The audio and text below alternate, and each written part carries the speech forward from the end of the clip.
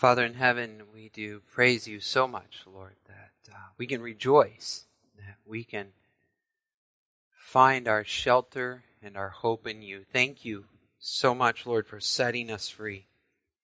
You delivered us from sin and death, and you promise a new home forever with you, and we praise you for that.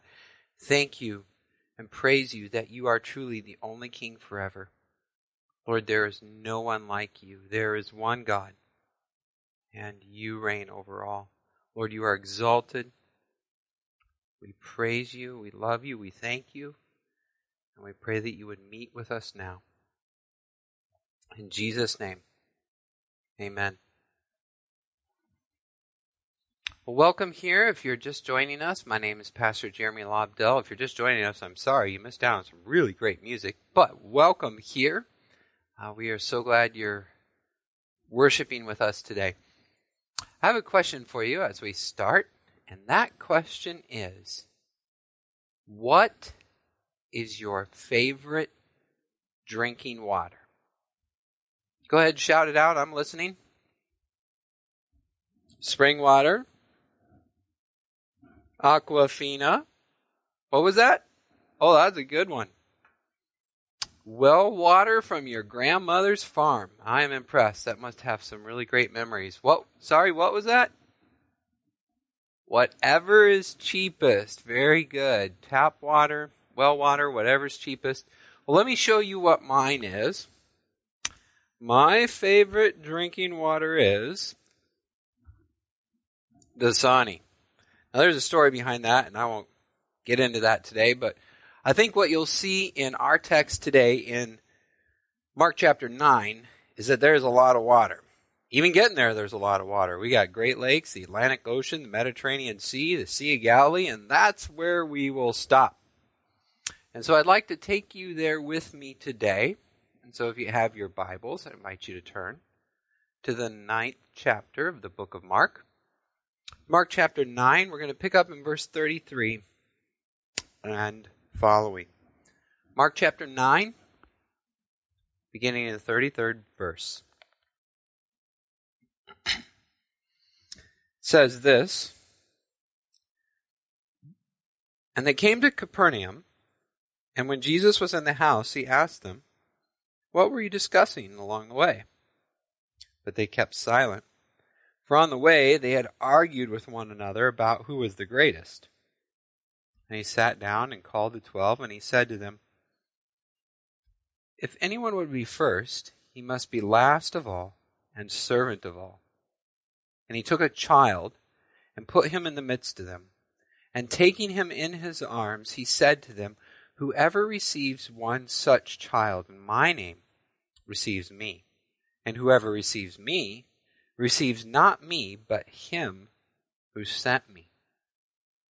John said to him, 'Teacher, we saw someone casting out demons in your name, and we tried to stop him because he was not following us.' But Jesus said, 'Do not stop him. For no one who does a mighty work in my name will be able to soon afterwards speak evil of me. For the one who is not against us is for us.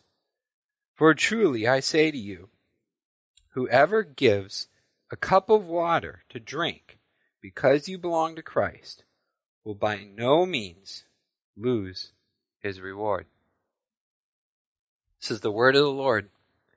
Thanks be to God. Now, in the next few moments, I'd like to answer two questions from this text. And the first of which is this. It is what? What does Jesus want us to do? Clearly, the disciples thought it was one thing. They were wrong. Often we think it's something, and often we're wrong. But what does Jesus himself really want? What does Jesus want us to do? The second question follows that, and it's why. Why should I do it? I mean, somebody may want something, but what's the motivation, or what's in it for me, or why should I do it? So number one, what? Number two, why? What does Jesus want? And why should we do it? Let's start out then in verse 33, and we see this. The first thing it says is they came to Capernaum. Stop. I thought about doing something fun, like taking us to Capernaum today, and so my first thought was to get a globe, and then I started thinking about it, and I thought, no, that doesn't work very well.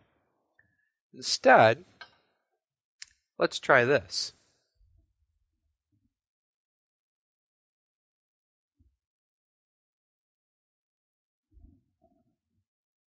Today we're going to go to Capernaum, and we're going to start out with our own little globe, Google Earth, and you know where we live, right here in front of these, in the middle of these great big lakes. We're going to leave the big lakes, cross the pond, the North Atlantic Ocean, and go all the way across Europe and the Mediterranean Sea, and then we will end up in the land of Israel. So hang on, buckle up, here we go.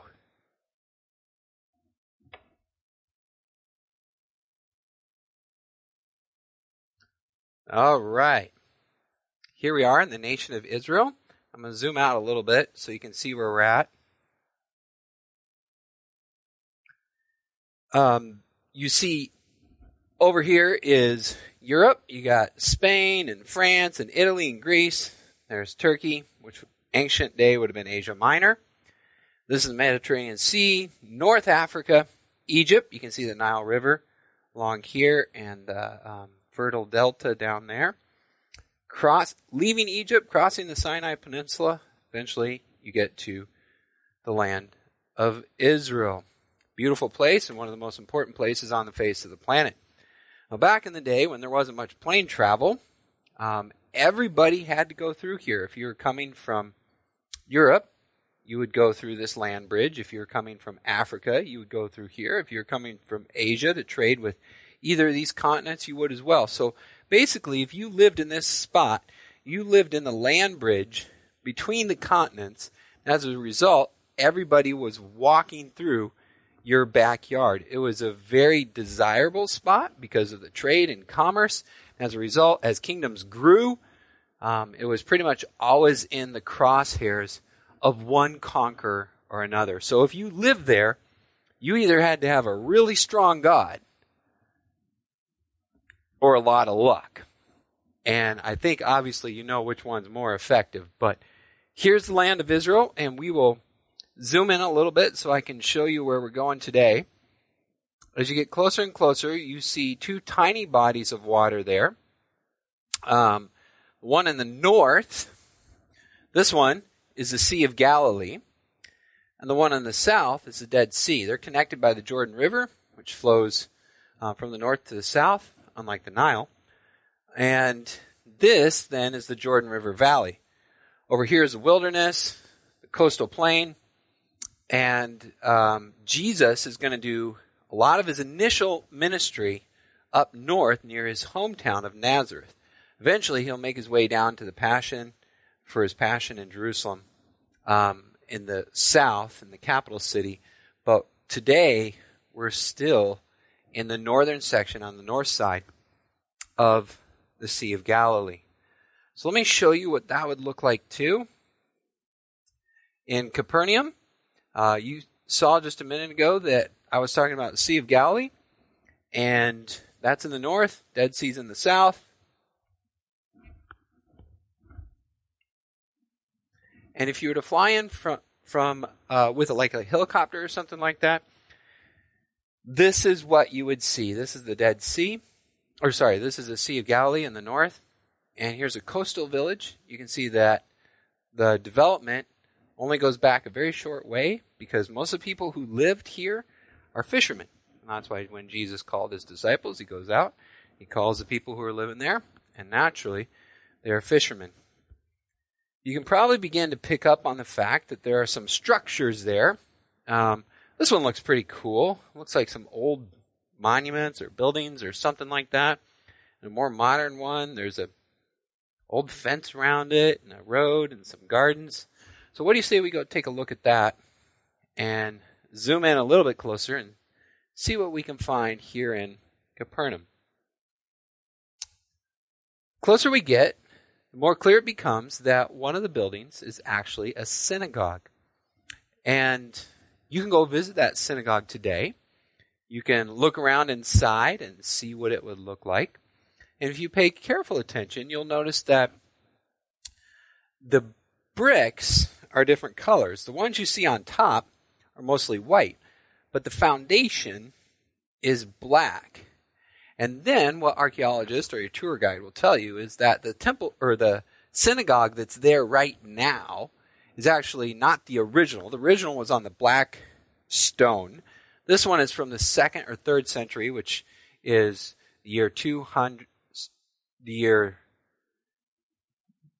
well, 2nd or 3rd century. I'll catch that later. 2nd or 3rd century. And then the one that's on top was built on the same foundation. So, you can see it a little bit closer here. It's this similar structure, same foundation, different eras. And as you know, if you're going to build any sort of building project, you're going to need donors. And much like today, if something is built and people want to write their names on it, so too 2,000 years ago when this synagogue was built, donors were requested and they got to carve their names or have their names carved in one of those pillars that you saw earlier. So this is what it would look like most likely in Jesus' time, only 100 years before this, probably on the black foundation. In this very spot, the Gospel of John tells us that Jesus said these things, that's the Bread of Life sermon, as he taught in the synagogue in Capernaum. So in this very spot, on the black stones underneath, Jesus himself would have walked and taught. And you can go and visit that today, and you can spend as much time as you would like there, sort of wandering around, and once you let that sink in for a little bit, you might want to go next door and go into that garden area that we saw earlier. If you did, you would notice that there's a whole bunch more ruins, a bunch of these fishermen's homes, and then there's that great big fancy structure in back. The reason for that is because that structure is over the top of a fisherman's house who we know very well, and that fisherman's name is the Apostle Peter.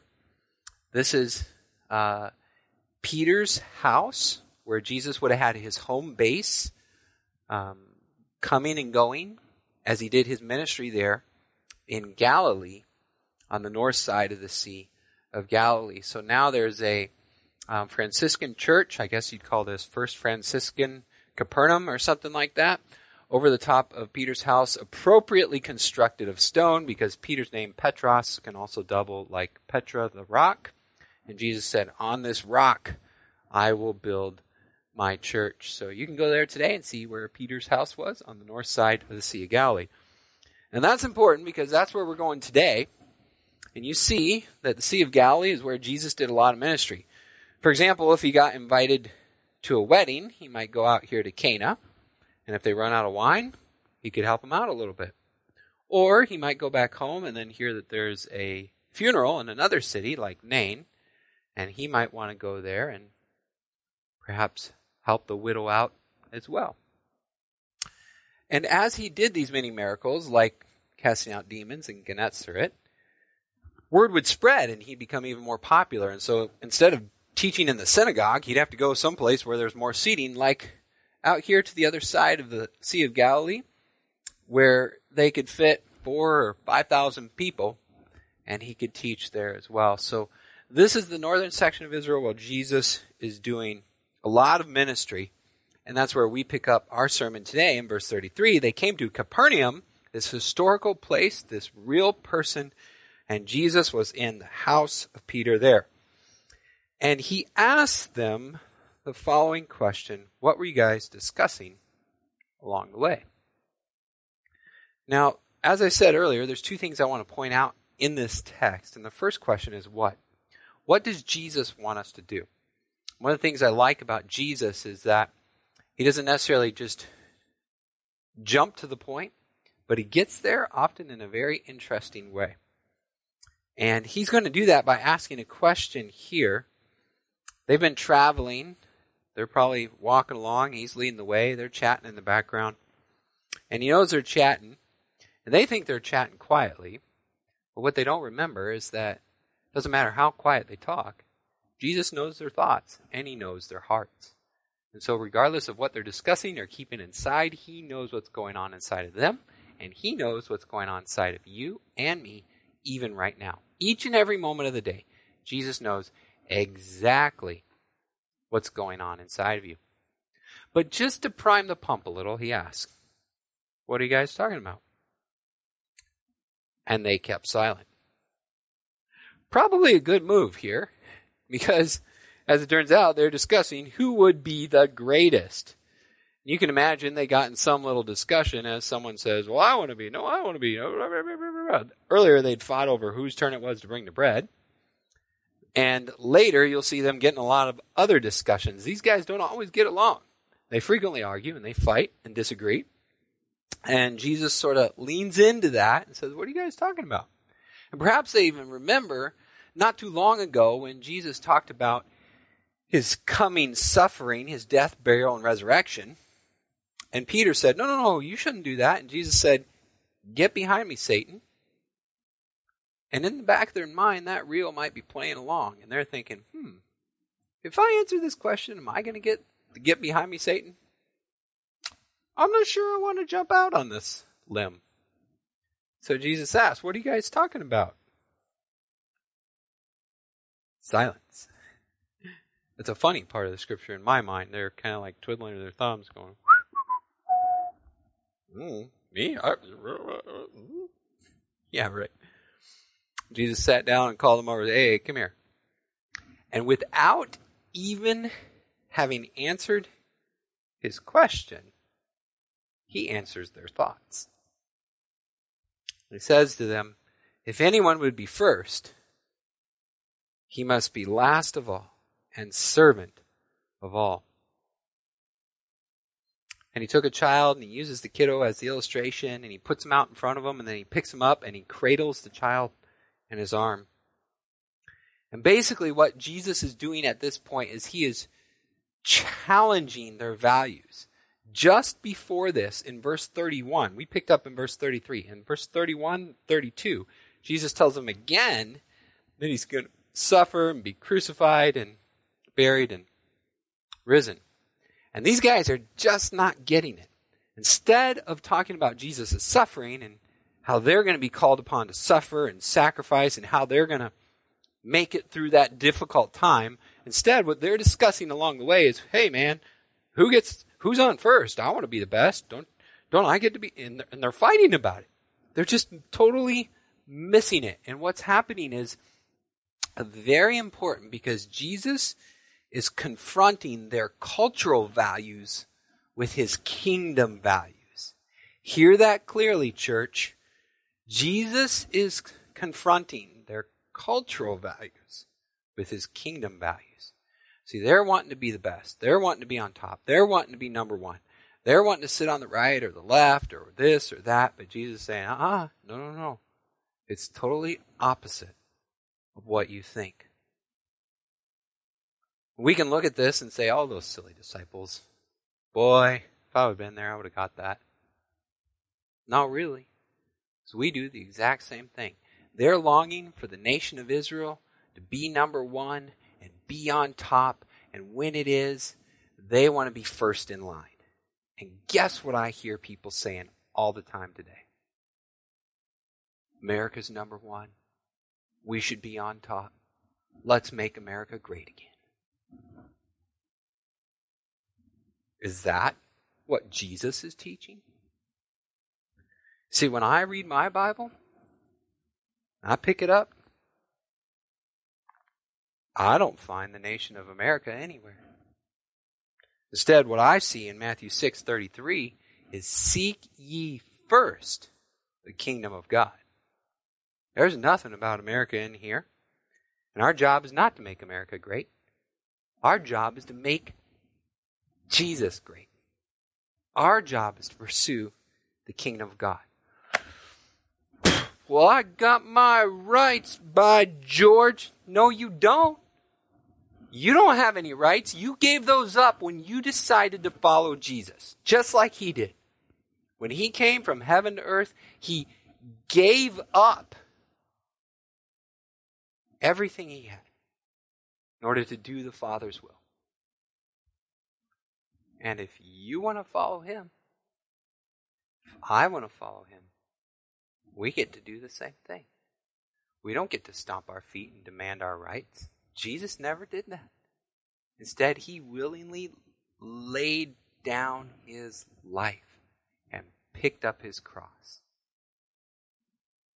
So my challenge to you is this. I know we're not meeting in person right now, but don't come to church wearing a MAGA hat. Don't come to church wearing a Confederate flag hat. In fact, if you come to church, you probably shouldn't be wearing any hats at all. Instead, take off your hat and pick up a crown of thorns, because that's what your Savior did for you. It's not about making America great. It's not about making me great. It's not about making anybody else great. It's about seeking the kingdom first. Disciples didn't get that, and we don't either. When we try to twist and turn it and make America Christian, God's kingdom, whatever, the future is not America. The future is the kingdom of God. Now, I know that pushes up against some people, and there will probably some that will call me a flaming liberal. Just wait till I start talking about abortion and marriage. Then you'll call me a flaming conservative. I suppose if I'm making both ends mad, I'm in the right spot. But reality, what I believe is happening right now in our culture is it's hammer time. It's hammer time. And what do I mean by that? I mean that God loves to smash idols. We've built all kinds of idols. We have racial idols. We have entertainment idols. We have sports idols. We have money idols. We have pride idols. We got all kinds of things that we've constructed. And the Lord allows this microscopic organism to blow through our land. All of a sudden, everything we thought we could control and determine and plan is blown away. And it hurts because the things we love begin to fall. And then once they do, we've got to really look in the mirror and examine ourselves and say, well, what in the world is going on then? What kingdom was I about? If everything I love is taken away, then do I really love the right things? Because what we should love most can never be taken away. Therefore, if what we love most is taken away, it means we love the wrong thing. Because what we should love most can never be taken away. God's kingdom and God's value. God's in control. God is good. And Jesus wins. And that can't be changed. Come COVID, hell, high water, or anything else. So what does Jesus want us to do? He wants us to stop worrying about our own kingdom, stop fighting about who's going to be first or who's going to be best or who's going to be whatever, and start serving him like a servant or a child. You lay down your rights and you pursue something other than your own interest. Seek ye first the kingdom of God. Number one, what does Jesus want us to do? He wants to give up our rights and serve, just like he did. It's not rocket science, but both the disciples and we miss it because of our hard hearts, our sinful flesh, our selfish desires. We want to put our stuff first. Right now, all of our stuff is being blown away. And Jesus is reminding us, seek first his kingdom. And then, after that, all those other things. Number one, what does he want us to do? Give up our rights and serve. Number two, why? Why should I? And here's the encouraging portion of the sermon. I come from the town of Springfield, Missouri. Now, not many of you may necessarily recognize that town other than the name Springfield, but that's also the home of the Holiday Inn. John Q. Hammond, the original founder, was a citizen of Springfield, and as a result, he's kind of a big name. There's John Q. Hammond's Arena, there's Hammond's Field, there's the Juanita K. Hammond's Hall for the Performing Arts, there's John Q. Hammond's School of Architecture. There's all kinds of things named Hammond. And perhaps, just maybe, you live in a town like that too, where many of the buildings have the same last name. And so, the motivation that our culture gives us for service or sacrifice or giving is to put our name on it. If you give enough, we'll put a little plaque up so people remember you. If you give enough, we'll put you on the front page of the paper. And while advertising on page 2 may cost you $50,000, advertising on page 1 only costs you a little bit of public service. As a result, you can get your name out and market yourself and let everybody know who you are. But Jesus is going to challenge those things. He's going to say the goal is not to get your name inscribed on some pillar in a synagogue somewhere, but instead, the goal is to give up your rights and humbly serve to the extent that your left hand and your right hand have no idea what the other is doing. Make it a secret. Don't tell other people. Do it for Christ and Christ alone. And if that is the case, if you are doing it for Jesus, hear that important caveat. If you are doing it for Christ and Christ alone, then you know what he says? Well, let me read it to you. Verse 41. Mark chapter 9, verse 41. Jesus says, "For truly, or amen, I say to you, whoever gives you a cup of water to drink because you belong to Christ will by no means lose his reward." Jesus says that even something so small as a cup of water will be rewarded tenfold in the kingdom of God. Now, that's a lot different than having your name on a building. I mean, think about it. If you give this water to someone, they open up the lid, they take a drink, pour it out, and it's all gone. Nobody knows it's there. Nobody knows that it even happened. But here in Mark chapter 9, verse 41, you have the assurance, you have the promise, you have the guarantee of the word of Christ himself that not one single drop of effort that you pour out on his behalf will go unnoticed. The Lord will reward. God sees, God knows. God reads your mind. He understands your heart. And it doesn't matter if it's $1 billion or 10 cents. Whatever you give to him, even if it's water that pours out on the ground and evaporates and nobody ever knows. By no means may it never be that your work will go unnoticed.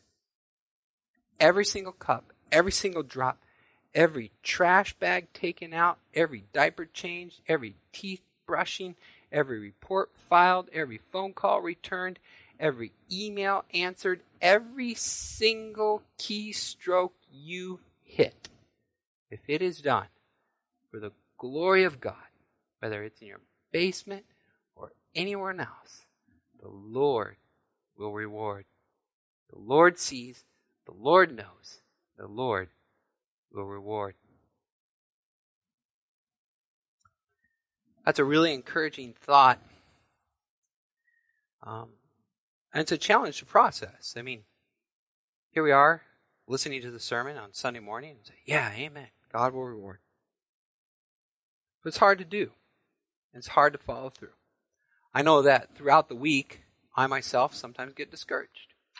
And this has been an encouraging thought to me this week, is to look at this text where Jesus makes us this promise and ask myself this question. What am I not trusting Jesus for right now? If I'm feeling discouraged, what am I not trusting Jesus for right now? If I go throughout my day and there's an interruption and I feel stressed because all of a sudden time is running short, what am I not trusting Jesus for?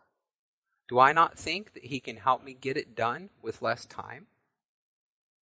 If I know there's a conflict or difficulty or personality issue or whatever over here, do I not think that Jesus can handle that?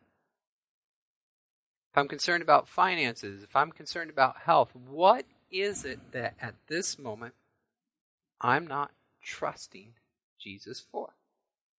And whatever it is, whatever that answer is, I have to understand that Jesus is bigger and Jesus is more powerful. As a result, it helps me change my mind and redirect my thoughts and conform my heart to focus on Christ and his kingdom. If I think my work is unnoticed, I'm not being affirmed, if I want some encouragement, I need to trust Jesus for that. And believe that when he says, every single cup, not a single drop, will be poured out without his noticing, I need to believe that. What does God want? He wants us to serve. And when we serve, we can be assured that every single cup, every last drop, when poured out for him, the Lord will reward. Whew, I've been doing a lot of preaching. I'm getting kind of thirsty.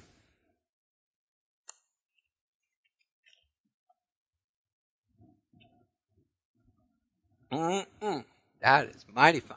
That is good water. Are you thirsty? You need something? You need someone? A lot of times Christians tell you, go to Jesus, he'll fill you up. What does that mean?